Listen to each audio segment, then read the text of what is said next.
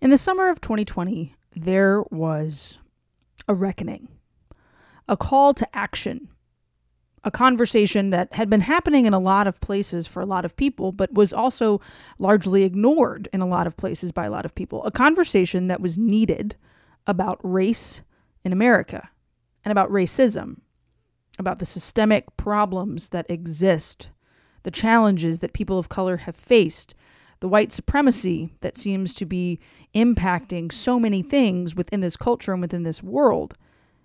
And most importantly, where do people of faith enter into this conversation and hopefully acknowledge the ills of the past, the sins of racism that are patently wrong, come to a reckoning and an understanding of how they may or may not have contributed to some of these systemically racist issues, and ultimately repent and change and call for change and affect change.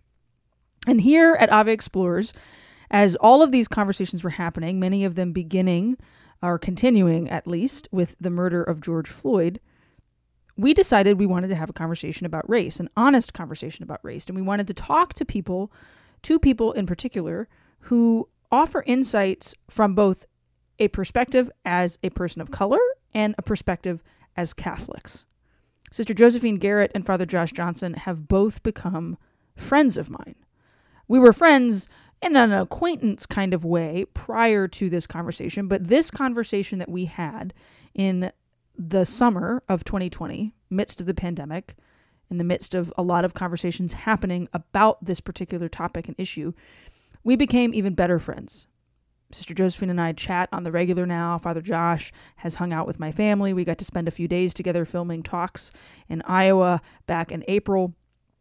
The conversation that you are about to hear was a bit of an on-ramp for all three of us into an ongoing friendship and into an ongoing conversation about where the church has some work to do, where individual people of faith need to do some digging into their hearts and into their minds about biases, about prejudices, about different ways that we have or have not loved our brothers and sisters of any race, religion, or creed. We had this conversation, of course, as part of our Faith in Action series. And it was interesting because, and I'll pull the veil back a bit, that's part of why we're doing this summer series. You know, when we began mapping out the series, we had no idea that the conversation that we wanted to have about race and racism would be as timely as it was. It would be something that was absolutely necessary to have happen. So once again, the Holy Spirit proved his efforts and his work on our Ave Explorer series because it all happened at precisely the right time. This conversation is long. It's one of our longer episodes that we've done. So tuck in and get ready for a conversation that is, I think, quite revealing and quite impactful. And if you're interested in learning more about this topic, as well as other things that we discussed in the Faith in Action series that we did in the summer of 2020, then I would highly encourage you to click on over to AveMariaPress.com, follow the link down in the show notes, and you'll be able to find all of that we have created. This conversation is just one of a number of conversations we had on race and racism in America and in the church.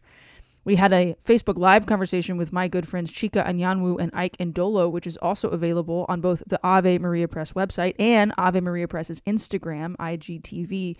It's a great conversation, well over an hour there as well. So highly, highly recommend checking that out also. But for now, we hope you sit back and enjoy this conversation with Father Josh Johnson and Sister Josephine Garrett about race, racism, and the Catholic Church. This is Katie Prejean McGrady, and this is Ave Explores.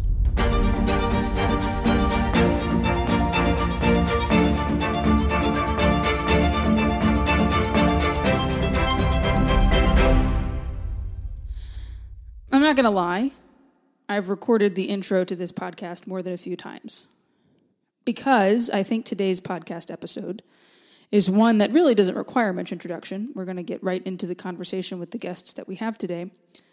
But because the conversation we're having is somewhat raw and very real and absolutely essential to have at this particular moment in human history. For a really long time, I thought that talking about race and racism was a bit taboo. Kind of like talking about money. It's gauche. We just don't do it. It never really occurred to me that not wanting to talk about race was actually something very privileged. that me not having to confront the realities of racism as a white woman was a gift more than anything else, and was a privilege that I didn't even realize I had. Because every day, my brothers and sisters in Christ, who are Black, Indigenous, people of color, are confronting that reality and cannot ignore it, cannot think of it as just something uncomfortable that they don't want to have to talk about or even experience, but that instead it's their reality. When I began to recognize that privilege, I can choose to not think about something because it's never affected me. Well, when we choose to not think about something and when we choose to not understand the reality of something that has not hurt us or has not affected us, then we can't actually help to fix what is a systemic and egregious problem within our country, within our culture, within our world. By choosing to think, I don't need to talk about that because it doesn't affect me, I'm actually ignoring an entire group of people who I'm called to love, who are made in God's image and likeness, who are worthy of dignity and respect, of the same opportunities that I've been given to live a life to the full. You know, this conversation today is one that I was really, really grateful I got to have. I met Father Josh Johnson a few years ago at a youth conference, and Sister Josephine Garrett and I encountered one another in much the same way at a youth conference. I remember joking with Father Josh for the first time, we're the same. And he kind of looked at me and I said, well, I'm the only woman and you're the only priest on the team. And he laughed and he went, oh, I thought you just meant you're the only woman and I'm the only Black guy. I remember thinking then, I like him. He's honest. He's truthful. He's not afraid to say it just like it is. And you probably know his name. He's been very popular the past few weeks because Father Josh is unafraid to tell it like it is when it comes to the problem of systemic, institutional, and personal racism in our world today. Sister Josephine Garrett and I met in somewhat the similar way, again at a youth conference in Dallas, Texas. She was emceeing. I'd flown in the night before. And when I walked up to her to just introduce myself, she pulled me into a huge hug and she said, I know who you are and I'm so excited to work with you today. She was eminently kind and joyful, radiating the beauty that only a bride of Christ can. So, as the moment that has happened in our culture has happened, with the murders of Ahmaud Arbery, Breonna Taylor, and George Floyd becoming the national conversation, and a cry for justice going out around the world and rippling through the United States of America and through the church, I wanted to have a conversation with two people I trust and I know, who I knew would be honest, who would call me out on my privilege, who would help me understand things, but also would tell me that I need to put in work myself, that they're not going to put the burden of education upon me, and that they would be unafraid to talk from their love of Jesus Christ first, because that's truly the way we fix these problems within our world.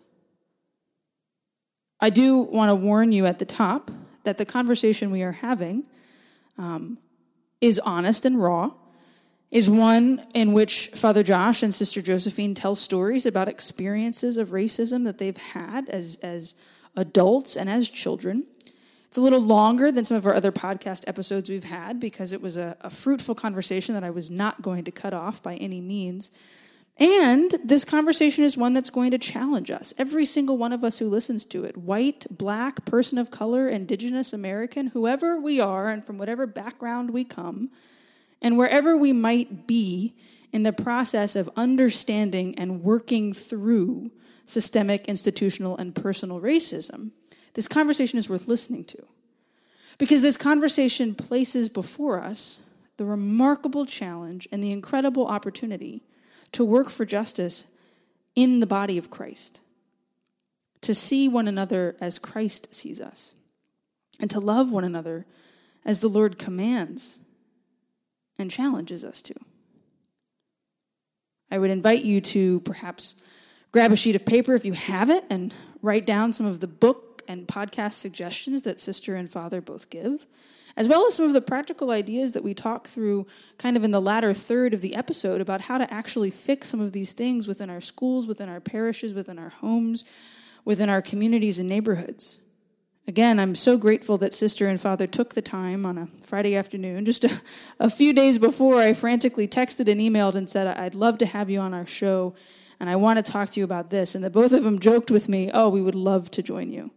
Eminently generous these two are, and I'm grateful for that time that they've given, and I hope that you enjoy this conversation. This, of course, is part of our larger Ave Explores series on faith in action, a series that is exploring the principles of Catholic social teaching, the corporal and spiritual works of mercy. We have articles, we have other podcast interviews, we have videos, we have challenges and showcases and saint biographies, all available to you at the Ave Maria Press website.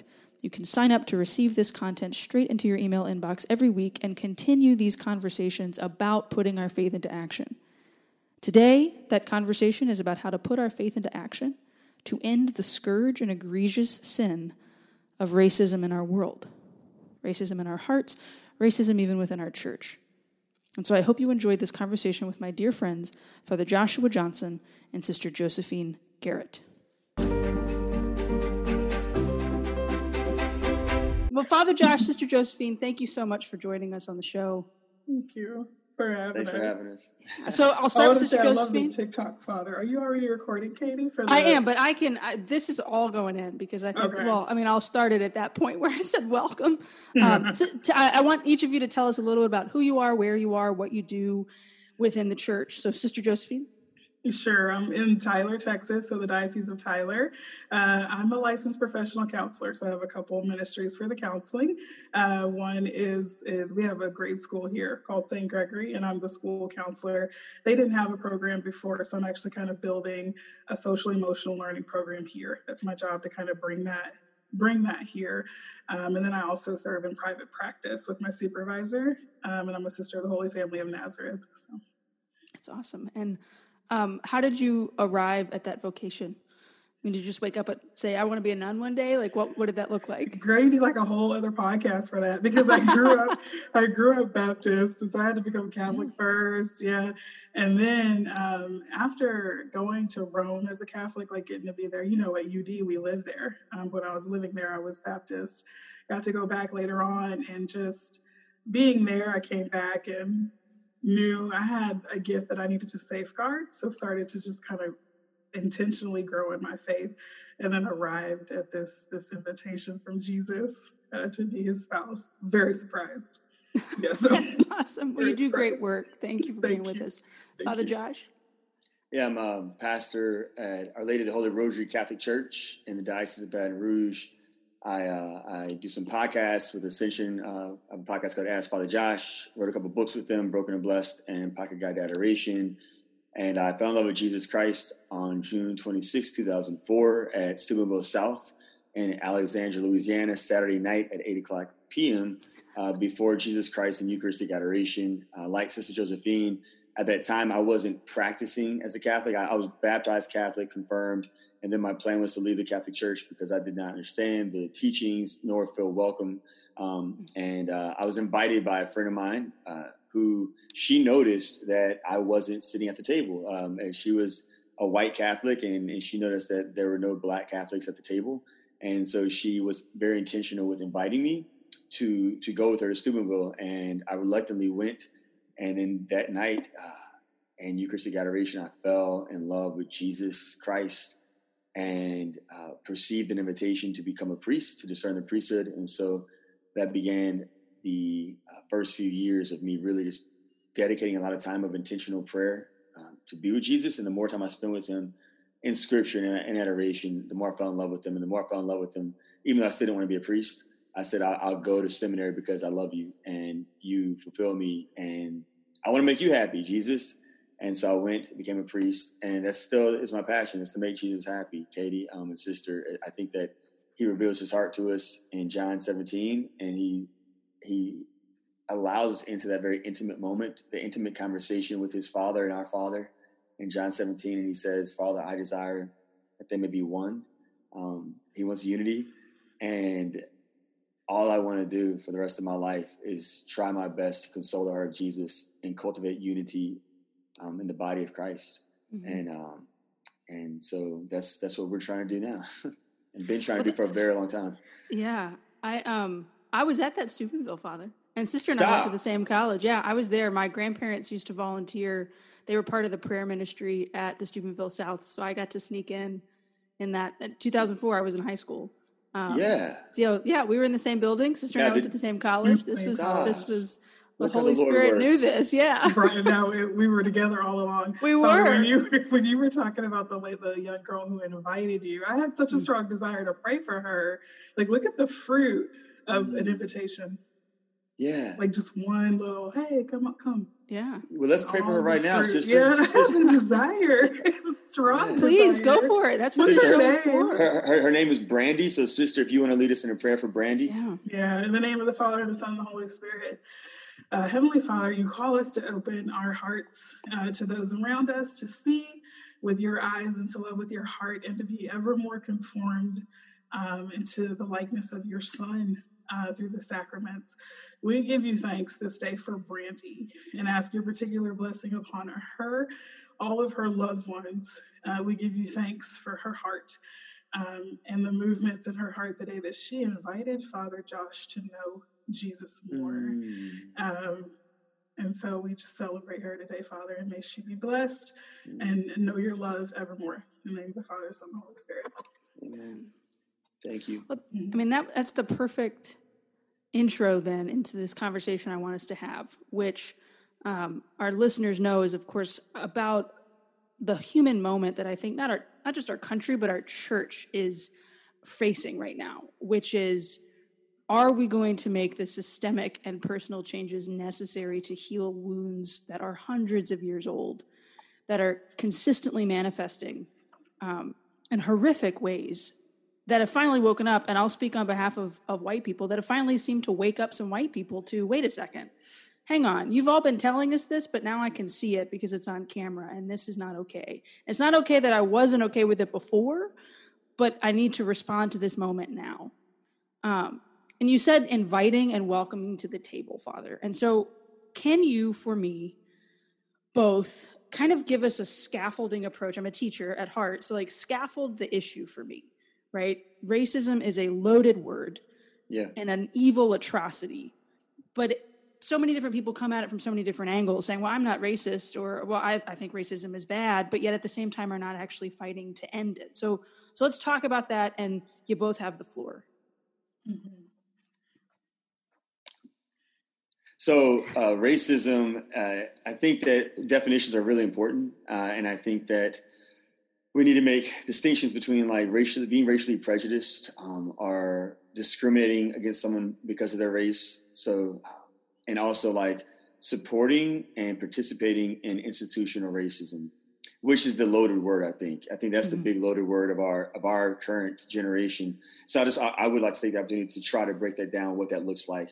I think a good definition of institutional racism is this: it is the ways in which practices, which are those unwritten rules, and policies, which are those written rules, accommodate and give access to white people in our country, and alienate and discriminate and deny access to people of color, Black and brown people in America. And it can be intentional or unintentional. Sometimes those rules were written by good white people who wanted to do good things, but it ended up having negative effects on people of color. And other times they were intentional.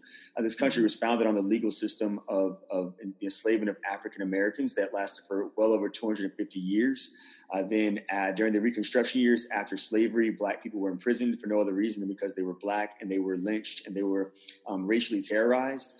And then the Jim Crow laws were put in place in this country that lasted well into the 20th century. And then after Jim Crow, it's not like the people who tried to enforce Jim Crow during the Civil Rights Act, like they were like, oh, we've had a conversion because the Civil Rights Act happened. And we now believe that all Black people are equal to white people and that they should all have equity the same way we experience it, and that there should be no more redlining and there should be no more discrimination. And so they continue to try to perpetuate this division, this divide, which is satanic, right? Because Jesus prayed for unity in the body of Christ. And so the devil wants disunity. And again, I say that this whole thing's a church issue. Dr. Martin Luther King Jr. said that the problems between Blacks and whites in America is not a societal issue, it's a church problem. He said, look at the most segregated time of the day and the week. It's Sunday at 11 o'clock a.m. It's because Christians have not come together to really lean into each other to come up with the solutions found in Christ Jesus in the body of Christ, the church. And so practices and policies have been put in place where people continue to discriminate through these unwritten rules. And so those look like this. It looks like the swimming pool in Louisiana that continues to be a white-only membership. And the way that they get away with that is they say, well, there's no rule that says it's whites only. It just happens to be only white. And they said, we will let a black person apply to be a member, but they just have happened to, in their entire history, never accept a black person who applied to be a member. It's the same thing that happens with our country clubs all over our nation, where many of our Catholic churches host events, our Catholic schools host fundraisers, and we have these fundraisers and events at some of these country clubs. Not all of them are like this, but there are some in our country that do the same thing. It's a white-only country club, and the only black people there are the ones that work there. And black people have applied, and they've been denied access. And again, there's no written rule, but it's an unwritten practice. And that's something that Archbishop Hughes of New Orleans tackled during his episcopacy in the Archdiocese of New Orleans. He listened to black Catholics who lamented to him that they were being hurt because their parishes were having events at the country club. And they couldn't be members. And so he wrote a pastoral letter against racism. It's a boss move. And when that letter came out, guess what the country club did? They changed their practice and they began to invite black people to be members. And so where the devil was fostering disunity in the body through that practice, the church stepped up and cultivated unity in the body. And the same thing applies for policies, those written rules. Like Sister Josephine, you work in a Catholic school right now. There are many Catholic schools that have written rules that say this in their student body handbooks. They say that no students can have braids. Sister, as a black woman, you know that black girls wear braids. And so some of our Catholic schools discriminate against black girls, and they have suspended them and given them detention and even kicked them out of their schools because they have braids. And so, again, those rules may have been written by people who were intentionally trying to discriminate against blacks, and sometimes maybe they weren't. But the bottom line is there are schools now that have become aware, and they've rewritten those rules, thus cultivating unity in the body and drawing more African Americans to Catholic schools near Jesus Christ and the Blessed Sacrament, where vocations are fostered in the presence of the Lord, the Eucharist. And so that's like a brief kind of breakdown of how institutional racism looks right now in our country. And it goes beyond that, and that we can do that later, but that's one of the things I like to say. I think for me, Katie, it's important for me, I agree with Father Joshua that racism is a specific form of prejudice, right? So we have all kinds of prejudices, and racism is one that's race-based. And then it becomes systemic, and then it becomes discrimination when it's action. So my prejudice and my racism, all of that is about beliefs, thoughts, feelings. And when I'm acting, then I'm in discrimination, okay, just to kind of give us terms. But even stepping back before that, I have to have biases and stereotypes, right? Like oversimplification, generalizations about groups of people. And so I think it's important to even start that conversation too, because to the points that Father Joshua was making, there has to be some awareness of what's going on. We have to be able to look around and see. And that requires identification of my biases, identification of my stereotypes, identifications of my prejudices, and identifications of racism, right? And so all of those things we're kind of being called to right now. It's a very woke moment, you know. There are parts of me that didn't want to get in the arena. Like, I'm getting ready to go to 30-day retreat. But we have to get in the arena and contribute. And so I think those terms are going to be important as well, particularly for people who are open, because you're right, that word racism can kind of shut people down. But if we step back and it's well, what are your biases? What are your oversimplifications and overgeneralizations about groups of people that you have very little experience with? Mm-hmm. And then from there, what are your prejudices? And now, how is that manifesting as racism? And how are you encouraging it in the system? In simple ways in the system, and in more profound ways in the system when we're talking about education, financial system, when we're talking about housing, when we're talking about jobs. And so it's kind of born and goes up. And so I do think that scaffolding is really important. Yeah, I agree. And I think, too, one thing I always like to say, especially when I talk to white people, I'm like, I'm not saying you're racist, right? And so I'm inviting you to acknowledge that there's a problem that exists and that we can work together to reform these unjust systems that are in place. and to also to examine our hearts and our minds to see, like Sister was saying, like, do I have any of those biases that I might not be aware of? And you can help me as a member of the body of Christ. You can help me to see what I don't see. Because again, like when I go speak in places, I'm like, why are there no Black Catholics at this conference? Why are there no Black Catholics in this Bible study? Why are there no Black Catholics at the leadership table at this diocese that I'm in, speaking in or doing a mission in, or at the parish I'm at? And sometimes they're like, wait, we don't see color. And I'm like, that's the biggest Stop insult. That now. Yeah. And I'm like, now. And here's the biggest problem. If you don't see color, then you don't see who's not at the table. So you need to see color so you can say, oh, man, there are Black people or brown people or whoever in my geographical boundaries, and they're not at this table. So I need to see the color, just like I need to see gender to see what sex is not at this table. There's no woman that works in the chancery. Maybe we should go ask a woman to come and work. To go outside and to acknowledge the reality that God created me male and you female, you white and me Black. And so see that what God created, acknowledge it. And then we can begin to work together. But sometimes we like to live in these little bubbles where we act like it doesn't exist. For a reason. And I just want to add, excuse my vanity, but don't tell me that you don't see my color. I happen to like it. It's like, don't tell me you don't see it. So I just really want to encourage that. That's that melanin. Yes, sister, you got that melanin. I love that it. chocolate. Yes. And I love it. Black and proud. Yeah, I happen to like it. I loved that campaign. Was it the Dove company or some skincare company did the Black is Beautiful, hashtag Black is Beautiful. And it was flooding social media and Twitter. I mean, this was a couple years ago. And it occurred to me that I did not follow very many Black and brown people on social media. And so, and it was like that implicitly just has conditioned me to, I'm not seeing a lot of Black and brown people on my screen, which is where I'm spending a lot of time, which means I'm not thinking about my Black and brown brothers and sisters or friends. So then almost like when you walk into the Walgreens and it's the first Black guy I've seen in a week, there is kind of I'm startled, which is not a good thing for me to be. Not because I'm scared, but because I haven't seen somebody that looks differently than me. I tell the stories. And that could be addressed, Carrie, though, like even in your, like as a Catholic with the artwork in your home. Like yes. to put up like Black images of holiness in your home on your wall of saints or like next to your family pictures. That way, even I tell families, it's that way your kids grow up seeing that my family lineage includes people who are Black and brown and indigenous and all over, because we're all connected in Christ. It's like that's your family member in heaven. Saint Joseph Bakita is, and that's your family member Saint Kateri, and that's your family member Saint Isaac Jogues, whoever it is, So I think it's really, there's simple things that we could even do, just like putting up diverse artwork in our homes. I don't feel like I'm walking on eggshells with you two because we're friends, but I know that a lot of white people are dealing with that right now of, okay, well, do I just walk up to the first Black person I see and say, I want to be your friend, I want to learn from you? Like, we need to expand our communities and make that table bigger. So my question is, how? And I say that knowing there is this bias and this prejudice and this discrimination that we need to confront. Maybe back up from the question of how, and I can ask you this, Sister Josephine. Sure. What were some ways that you experienced that discrimination?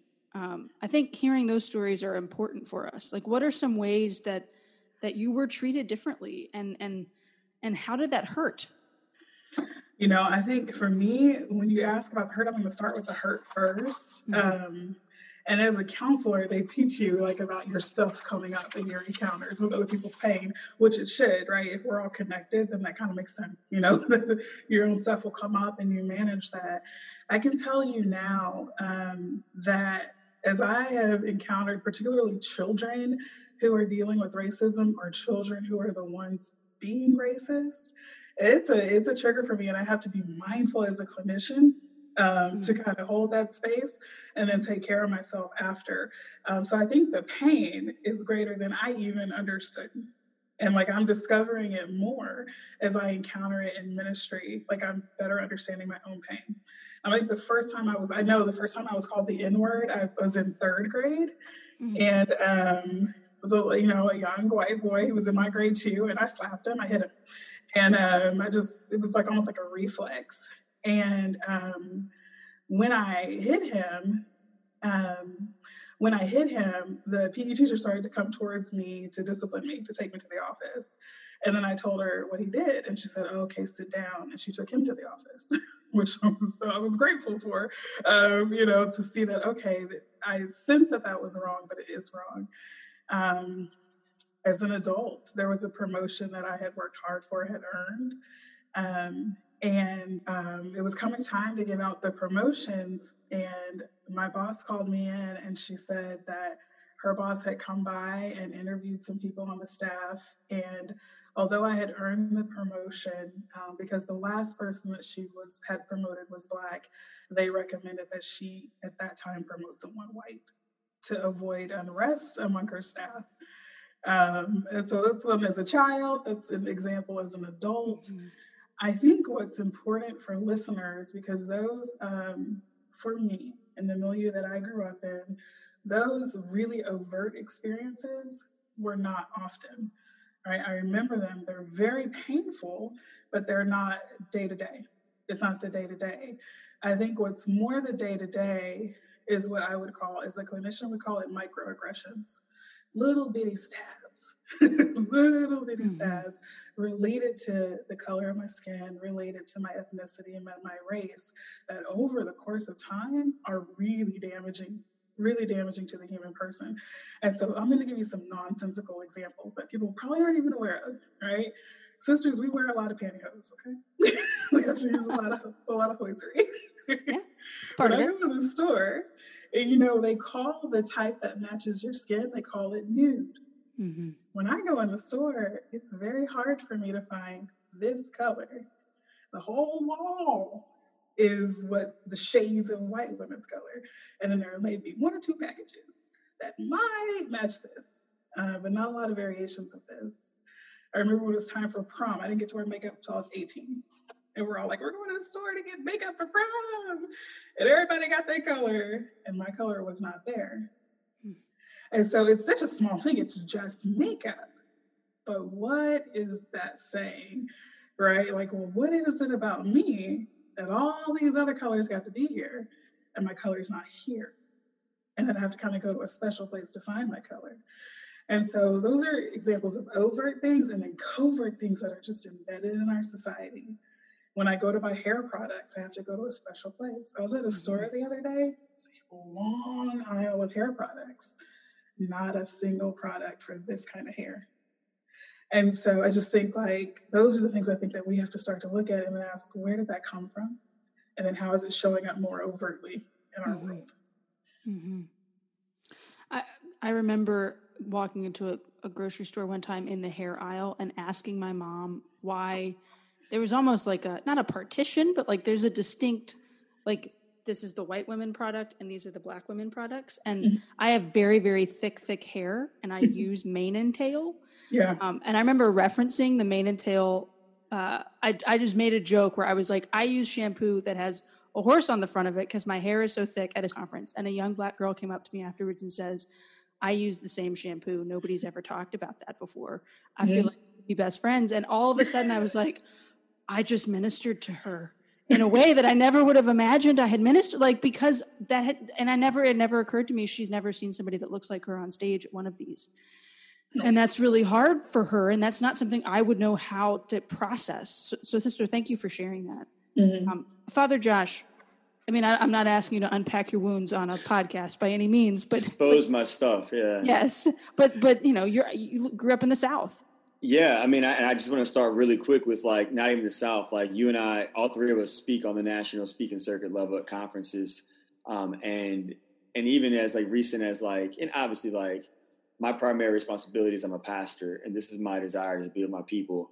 I consider it a privilege whenever I'm invited to speak in certain places and spaces to share a message that I think people aren't hearing. But also, you and I, Katie, are also on many boards that help to pick speakers and help to pick themes for conferences. And there was one board room table that I was not sitting at that was deciding for a specific conference. And one of my friends was sitting at that table. My friend mentioned that they were all talking about the theme and everything. And my friend said, Father Josh would be a great speaker on that topic. Now, let me preface this by saying I wasn't even available to go to this conference in the first place. But the chairperson for this particular board said, isn't he that black priest? We don't need another black priest for this. Our demographic we're trying to reach out to right now is Latinos. We need more Hispanics in the church, and so we don't need someone that's going to give us a black demographic. And this is it's a Catholic conference, like this is like a Catholic group, and I was like, wow. Whenever I heard that, it was very disheartening, because this is like a member of the body of Christ. This is a member of the body of Christ. This is a Catholic person, so like that kind of stuff is like, it still happens. Like the people who are making decisions for some of these conferences have their own stuff that they haven't dealt with, and they're negatively affecting the whole body of Christ. As a pastor, I remember one of my parishioners told me after Mass one day, as I was shaking hands, the person came up to me and said, "Thank you so much for all that you've done to bring our church back to life." And I said, "Oh, praise God, like this, it's all the Holy Spirit." And then the person leaned into me and whispered in my ear and said, "But you better not bring the hood to our community," and walked away. Mm-hmm. And this is like, I'm outside of my church right after Mass, and there's all these families around, and this person like legitimately just like attacked me, but I'm the priest, so how do I even fraternally correct this person whenever I'm surrounded by a group of people, so even as a priest, it's really painful sometimes hanging out with people who go to church and who are going to adoration or praying their rosaries, but then say some of the most hurtful things to me about either black people or biracial people or whoever. It's just very hurtful. But and again, growing up in the South is very, very, very segregated in many ways. My dad's black, my mom's white. And whenever they first started dating, they were walking in New Orleans one day holding hands, and someone came and broke them up because they didn't want to see a black man holding a white woman's hand. My dad was a cop. He's a big guy, football player, so he could have done a lot of damage to that person. But my mom calmed him down because she was like, "Look, this is just how it's going to be for us." Whenever they first moved into our neighborhood, someone wrote the N-word on my father's car, his police car. The babysitter wouldn't watch my parents' kids because the babysitter did not want to watch kids of a couple that was biracial. Even in their old age, now my dad's in his 80s. He had cancer a number of years ago, and my mom, who's a nurse, took him to the pharmacy to get his medications, and they were sitting in the car, and a woman called the cops on them. Or she actually went inside the store to the manager, and she said that, so my dad was in the car, my mom was in the car. He got out the car to get his meds. They said it'd be a 20-minute wait. He came back to the car. And again, my dad at this point was in his 70s, because he's in his 80s now. So my mom was in his 60s. And he came back to the car and said, "Look, it's a 20-minute wait. Do you want to go back to the house or you just want to wait?" She said, "Let's just wait." So he got back in the car with her. A woman watched a black man get into a car with a white woman. So she walked inside the Walgreens and said, "You need to call the cops. There is prostitution happening in your parking lot." And so the manager came out and called the cops and said, "Y'all need to leave." And my parents are an old couple now. My dad was the captain of police. My mom was a well-respected registered nurse in Baton Rouge. And they were like, "Are you serious?" And they're like, "You have to go because what you're doing is bad." That's just my parents, right? I've been called, like, sister, the N-word, not just whenever I was a kid. I've been called the N-word in seminary by another seminarian. And I remember being in seminary, one of the few blacks in seminary, just like sister's probably one of the few blacks in religious life in her community, and not wanting to be seen by my formators as the angry black guy. And so for years, I was just silent, and I let stuff slide that, like, if you knew me before seminary, you would be shocked, because the old Josh, like sister slapped old boy, like the old Josh would have like done a lot more damage. But I was like, I cannot be known as the angry black guy. But every time a professor or a seminarian or a priest says something that is so hurtful. And so I kept it all in, and I didn't know I was keeping it in until my 7th year of seminary formation.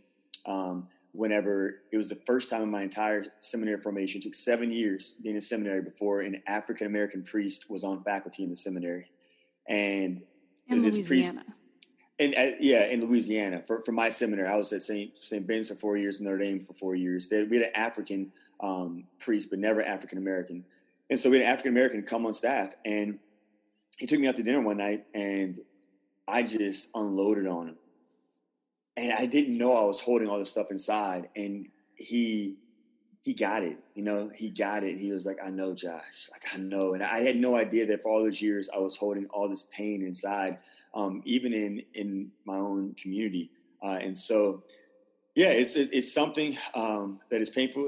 It's real, and I think that the reality is like there are people in the Catholic Church who do not see people of color as members of the body of Christ.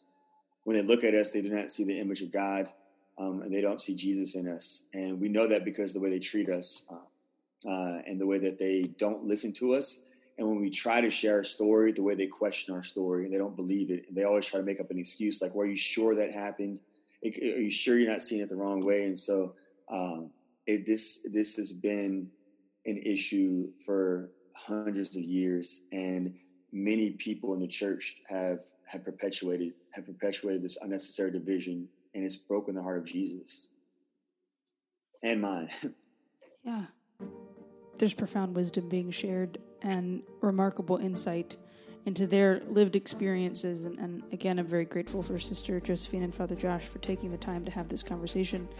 This, of course, is part of our series on faith in action, setting our faith in action, living the Catholic social teachings of the Church, caring about the corporal and spiritual works of mercy, all part of our Ave Explores Faith in Action series. You can find all of the content over at AveMariaPress.com, including an article from Father Josh Johnson about his parish in St. Amant, Louisiana, as well as other content about serving those affected by homelessness, Catholic Charities, the Sisters of Life, podcast episodes with other guests talking about social justice in practice. We're very proud of what we've created, and we hope that you take advantage of all of those resources and all of the content over at AveMariaPress.com.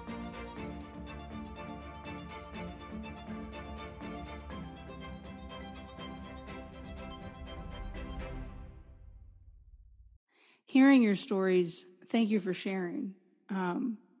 I'm struck by, the perseverance to be put down and treated as less than repeatedly in big and small ways. It hurt. It's throwing a rock at a window, and over time that window smashes, which I think is why there's been such a visceral response within the country right now, right? If somebody repeatedly tells you, "I have a broken arm," and we keep ignoring them, at a certain point, we're going to rage about the broken arm because it hurts. I want to now talk about the healing, both how we can foster it from places of privilege when we recognize that, okay, I have these biases, perhaps I've acted in this discriminatory way.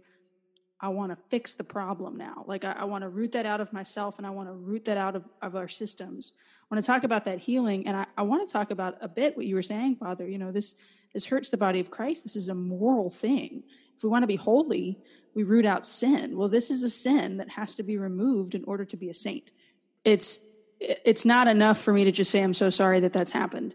Systemically, from a place of privilege, from a person's place of hurt, what do we do to change course, both in our country, knowing its history, within our church, knowing what this does to men and women, to all men and women made in God's image and likeness? I want to know how, not just how to help, but what's the fix here? Well, Kay, there's something that you said that I just can't leave because I think it's really important. I know you may not have a lot of Black listeners, but you may have a couple. And I just want them to hear this. It's so important to me because you said like what struck you in the story. I don't want to misquote you, but like what struck you was the perseverance, I think maybe is the word you used. And so I think sometimes even a part of systemic racism is Black people being handed a narrative of victimhood. And so there's been a lot of victimization, but there's been a tremendous amount of like perseverance. And there's been a tremendous amount of like, when you think about people being able to accomplish raising families in some of the settings that were all that we had.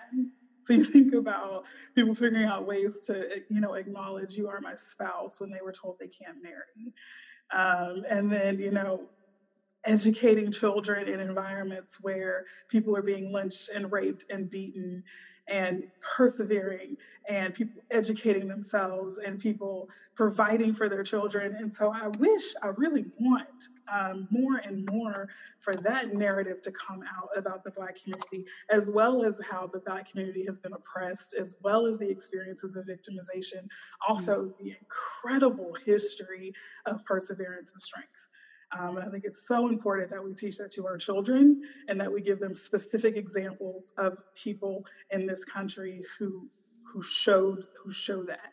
And so that they know that's your story too. Mm-hmm. And so that those are things that you can have and that you can't hope for. Because I think sometimes we struggle with hoping. Mm-hmm. So that's one thing I would want to say. Another thing when I want to say about how do we fix this, again, I also want to say, like, when I think about myself, I have to acknowledge my own hurt, right? So that it's not coming out in unhelpful ways. And then as far as healing, I think the main thing about healing is being willing to open our eyes and bringing people to the table who can offer us viewpoints that will open our eyes. Just to be a counselor, counselors don't even wield deadly forces. Just to be a counselor, I had to go and sit down. It was an assignment. I had to sit down with paper and observe two people for 20 minutes in a coffee shop and write down all of the assumptions that came to my mind about them. Mm-hmm. Just to come into awareness of like how much I assume about a person on site. Because of all the life experiences that add up. Because we do that. As soon as we lay eyes on a person, we start pulling down the file. And then we act according to the file. And so I think that's a big part of healing is particularly where people have power, like where there's power, raising levels of awareness. So opening to that feedback, raising levels of awareness, and then changing policies little by little, like changing your business practices, changing your policies, like Father was mentioning. One country club changes its policy, but there has to be that one person that has the courage to just say, hey, did you notice this?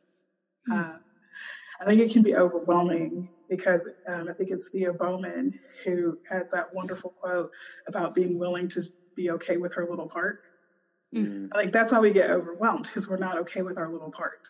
Mm-hmm. And so we look at it and we think, I have to fix the whole country. We don't. We have to do our little part. Mm-hmm. And then she goes on in that wonderful quote to say that, because if we all light that candle, that's a tremendous light. It's a tremendous light. So pray for us, for sure, Sister Thea. I love that. We all have a small part to play in this very large picture. Father Josh? Yeah, another sister I think that's important for the conversation is Mother Teresa of Calcutta. Mother Teresa said to her nuns one day that it convicts me every time I read the letter. She said, I'm worried about you, sisters. I'm worried that some of you still don't know Jesus. But after all this time, you still have not seen with your own eyes the way that he looks at you, even not heard with your own ears, the way that he speaks to you. And I really do think that that's something for all of us in the church to at least be convicted by is, do I really know Jesus? Do I really know Jesus? Have I seen his eyes? Have I heard his voice? Have I been convicted by his spirit? Because if we get to know Jesus, then the first thing that we will all be called to do together is to pray. Prayer is what every single disciple of Jesus Christ is invited by the Holy Spirit to do.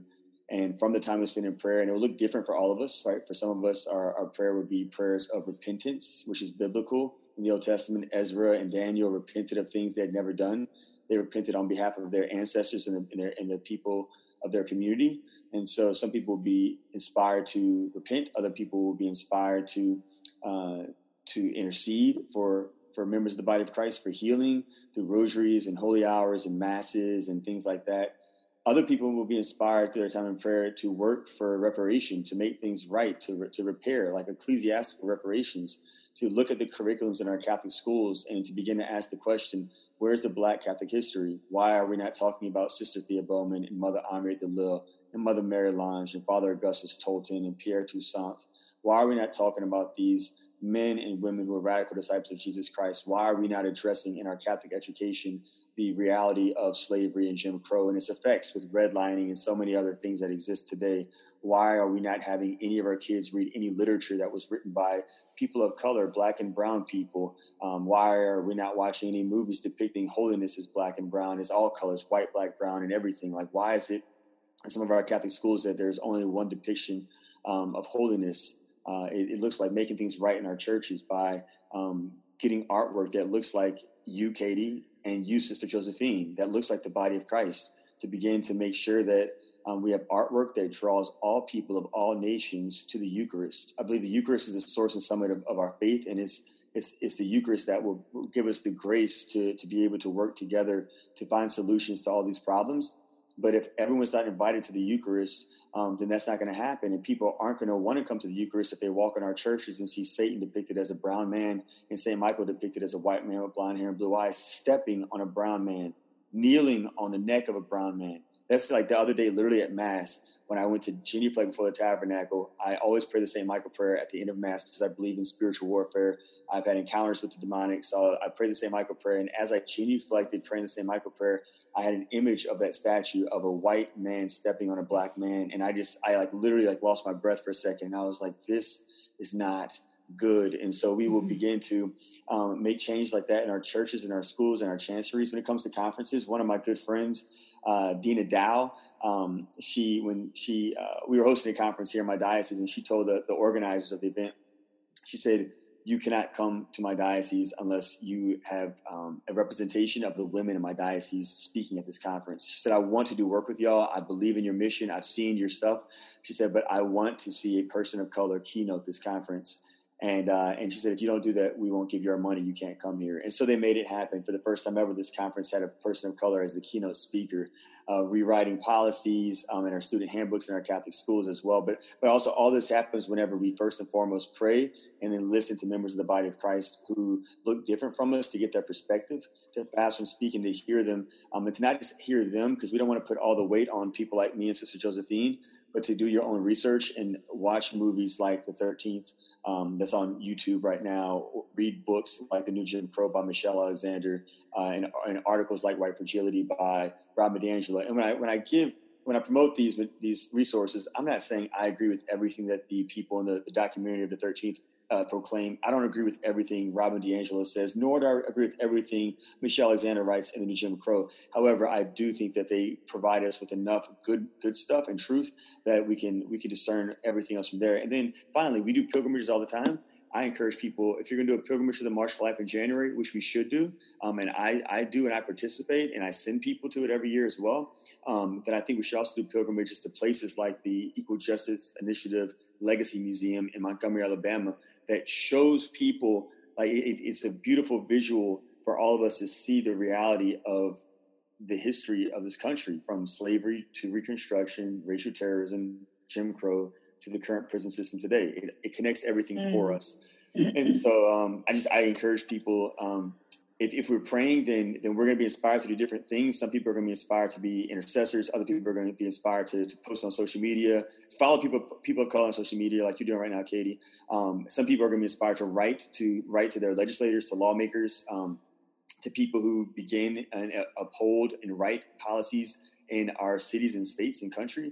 Some people will be inspired to protest, to go out there in the streets, like we do with March for Life every year, like Dorothy Day, who's going to be a saint hopefully one day soon. So there's a number of things that we could do, but it all begins with our relationship with Jesus, with praying, because if we all can spend time with Jesus Christ in prayer, we can open our hearts to hear the Spirit of God speak to us and inspire us to do our little part, to light our little candle, like Sister Thea invites us all to do. And I want to, Katie, if we have time, I want to take what Father is talking about and put it in this framework of our call to love. And it goes back to that really common saying of, I don't see color.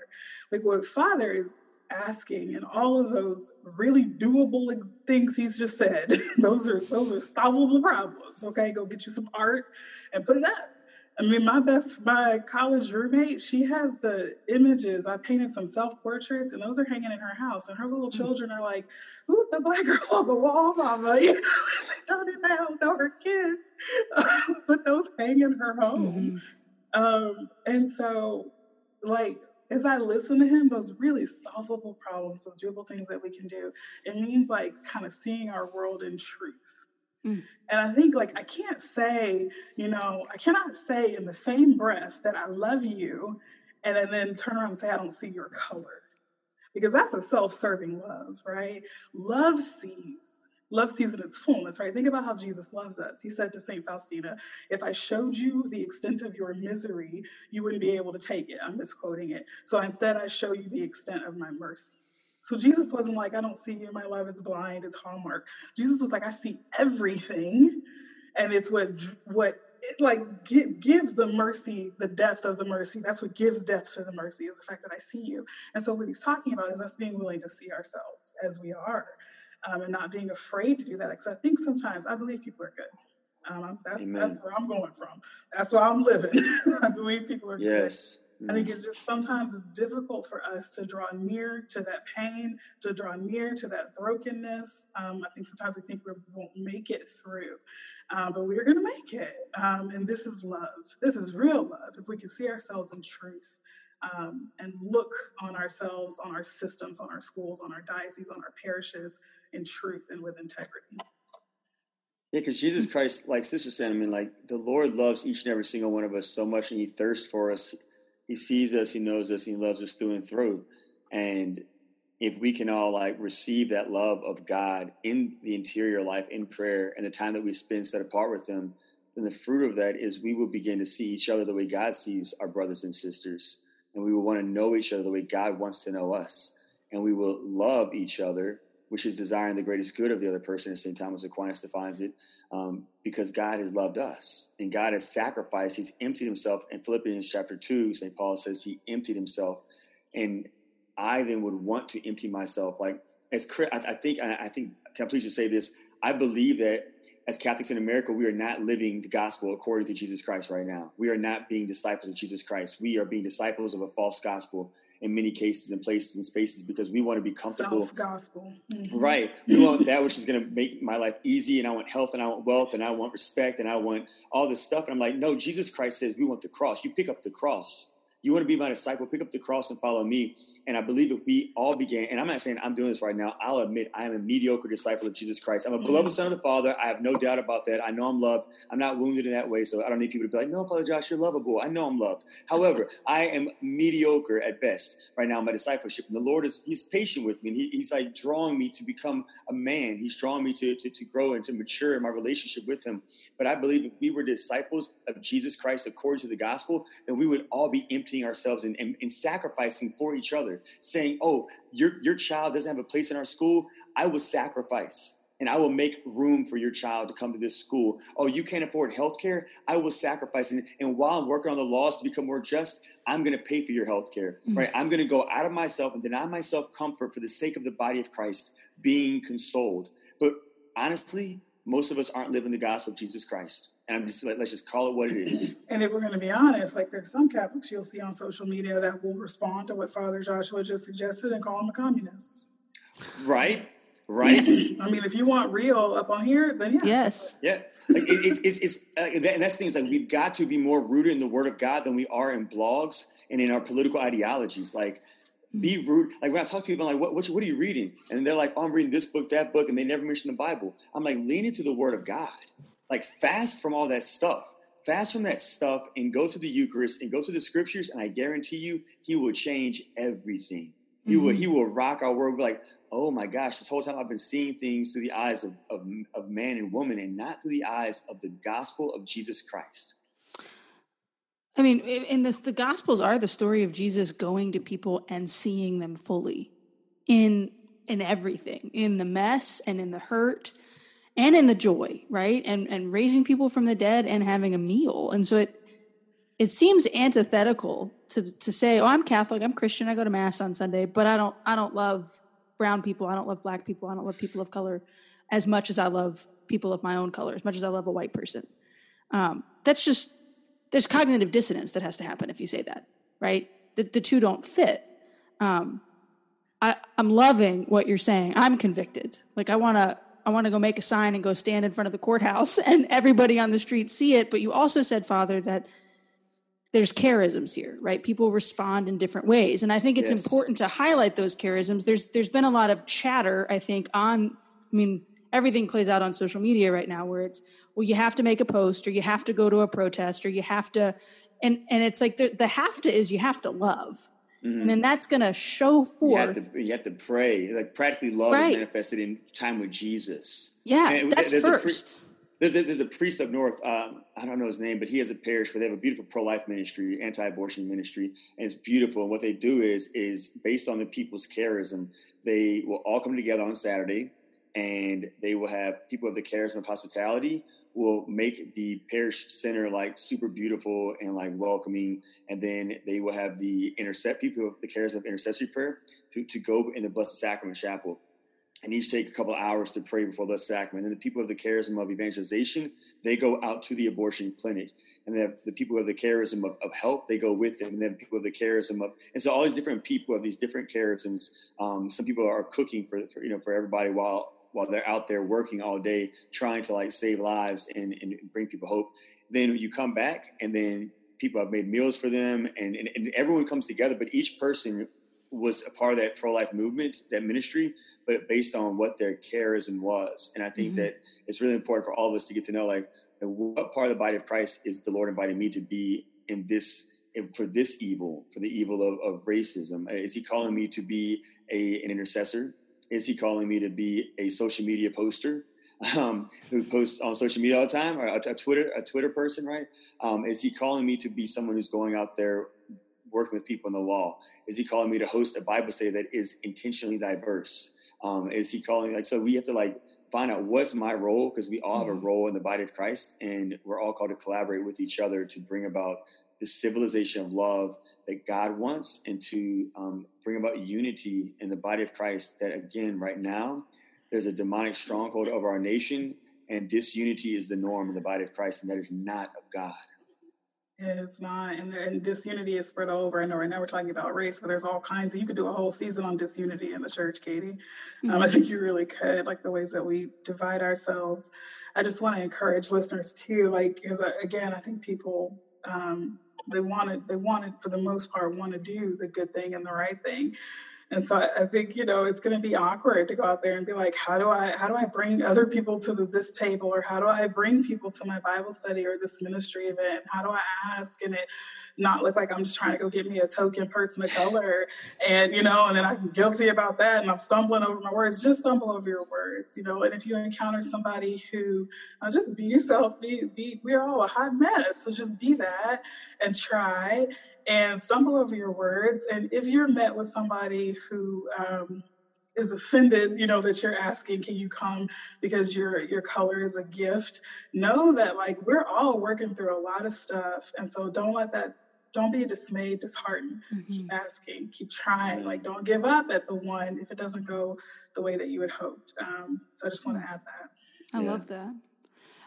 I think there comes a point where we do begin to stumble as we get older and as we experience the world. I used to go to the library with Rose, and it was always on the same Wednesday, and this mom and her little boy would always be there, and Rose and the little boy would play, and the mom and I would never talk.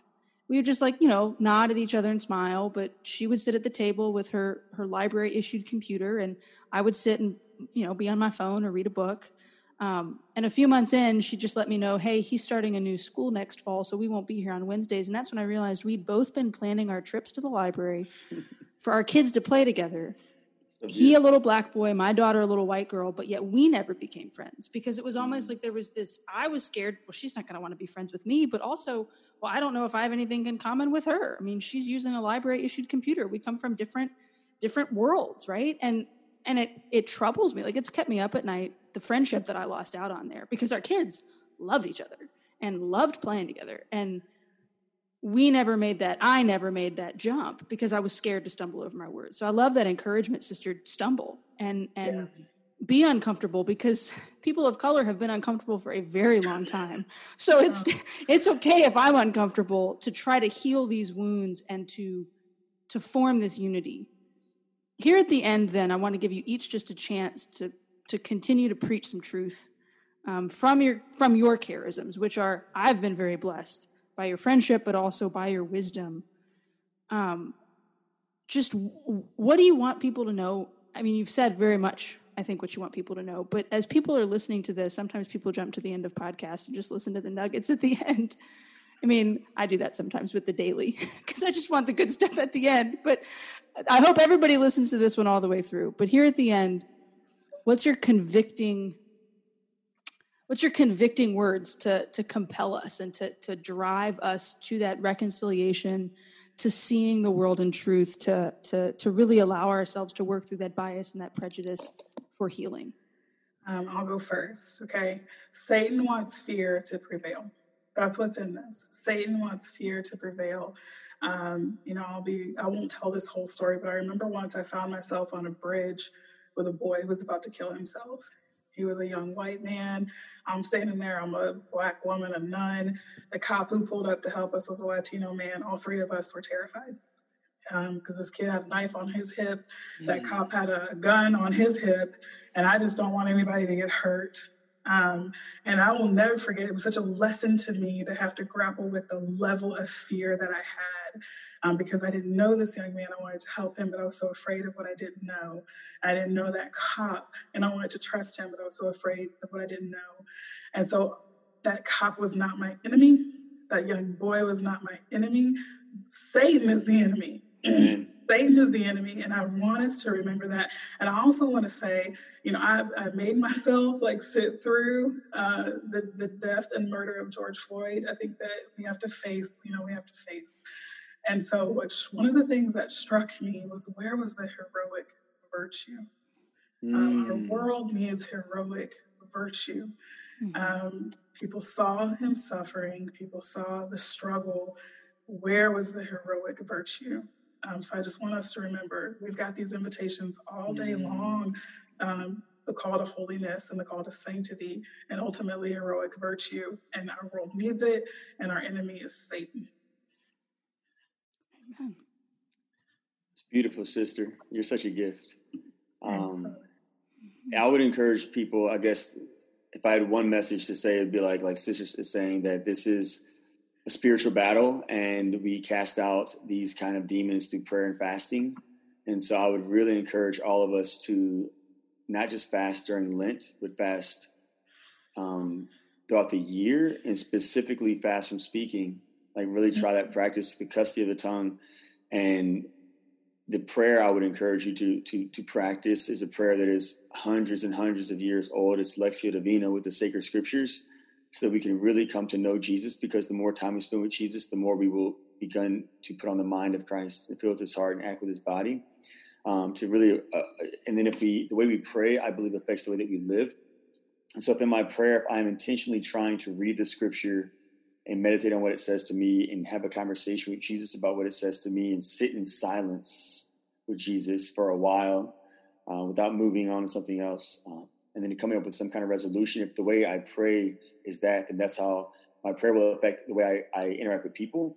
And I'll be able to fast from speaking a lot with people, and I'll be able to listen to people talk who are different from me. And I can apply those steps of Lectio Divina, not only to my relationship with Jesus, but also with the body of Jesus Christ and with other brothers and sisters who are made in the image of God. I can apply Lectio Divina and really listen well to their stories and bring them to Christ in prayer, to Jesus before the Eucharist or wherever I'm able to pray at. And I will be able to hear Jesus speak to me in his own will, way, and time of how he wants me to respond to this person who's made in his image, and to walk with this person, to accompany this person, not only on earth, but toward eternity, toward the kingdom of heaven. And so it's prayer and fast. Prayer and fast is what I would say is the message that I hope people get from this. Well, on that note, Father, will you pray us out? I would love to. In the name of the Father, and of the Son, and of the Holy Spirit. Amen. Heavenly Father, we just thank you and we praise you for the gift of this day, for the gift of our lives, for the gift of Sister Josephine, for the gift of Katie, for my life, Lord. I'm so grateful for the gift of Jesus Christ and the ways in which he has drawn each one of us uniquely and individually into a personal, living, vital relationship with him and with his entire church. Heavenly Father, we just praise you for the gift of your Son, Jesus Christ, our Savior. God, I ask that you send forth your Holy Spirit upon each one of us and just conform us in our minds and in our hearts and in our bodies to that of Jesus Christ. Blessed Mother, wrap us in your mantle of love and protect us. St. Joseph, terror of demons, wrap us in your cloak. St. Michael, the archangel, guard us with your shield against any the temptations from the enemy, any discouragement, any despair, any division. From the father of lies. Protect us from those attacks of the enemy so that we can keep our eyes fixed on the face of Jesus in our own relationship with Jesus, so that we can continue to hear him speak to us in his word, inscribe the sacred scriptures and the other many ways he communicates his grace to us, so that we can respond, Father, that we could be the saints who respond by your grace and in your name and your power. We could be the saints of this generation who respond to this evil of Satan, this evil of racism, that we could be the saints that you are calling, you have raised up in this particular time and space and place in history to fight this demon, to take down this demon by the grace of God, as the saints of this generation who you have created for this time, Lord. And so we say yes to you again and again. We ask that you protect us and you help us to persevere, most importantly in our relationship with you, so that we can watch you, Father, so that we can watch you fight this battle by our yes. We ask this prayer, Heavenly Father, through our Lord Jesus Christ, your Son, who lives and reigns with you in the Holy Spirit, one God, forever and ever. Amen. The Lord be with you. And with your spirit. May Almighty God bless you, the Father, and the Son, and the Holy Spirit. Amen. Amen. Katie, your sister's a can lawyer. Can you ask if I can give blessings over? I was just about to say, I'm going to have to check with my personal personal JC. I have two seminarians right over there, so if it didn't go to y'all, like it's applied to them. It is somebody. Yeah, so somebody got it, and our listeners, I think, I will double check with the canonist who's coming over for pizza tonight. Text me and let me know, because I will. I really need to know. We had a debate not long ago about the Zoom confession, because obviously you have to be in person and you have to, so it went all the way into, can you hear confession through a car window and with a phone. Our family is weird, right? Like, I want to have conversations about systemic racism and she wants to tell me what canon laws do and don't apply to certain situations, but hopefully the church is served. So thank you both so very much for joining us. We'll have all of the contact information for folks down in the show notes to find you both. I think at certain moments in the course of our human history, we're given the opportunity to really confront things and to learn. And I'm grateful for the opportunity to learn from and to talk with Sister Josephine and Father Josh, who gave us such great insights and wisdom, especially about working within our charisms to do this hard work of changing the world, which is so necessary for the unity of the body of Christ, to which we are all called. That conversation, again, was, I think, one of the most impactful that I've ever had, both for this podcast or for any other place that I've done this kind of work. And it really, listening to it again in preparation of re-releasing it in our summer series was, once again, a reminder of all of the work that needs to be done. Right now, in particular, as people are talking more and more about the crimes against Native and Indigenous Americans and Canadians, and the horrors of the boarding and residential schools and the abuse that happened there. The work is never really finished, and I hope that this conversation maybe inspired you to go do a little bit more digging and inspired you to go look at different places and areas in your own life and in your own heart where some work might need to be done. I would encourage you to go check out AveMariaPress.com, and we've got the link, of course, to all of our old content from Faith in Action, which is still very much relevant, and sign up to get our emails for our summer playlist series, where we are sharing with you again some of our favorite Ave Explorers conversations. If you click down in the show notes, you'll be able to find a spot where you can go, listen, learn, and continue to dig into all of the great things that we have created just for you. We're grateful that you joined us this week, and we'll be back next week with another episode of our summer playlist. We're so happy that you spent time with us today.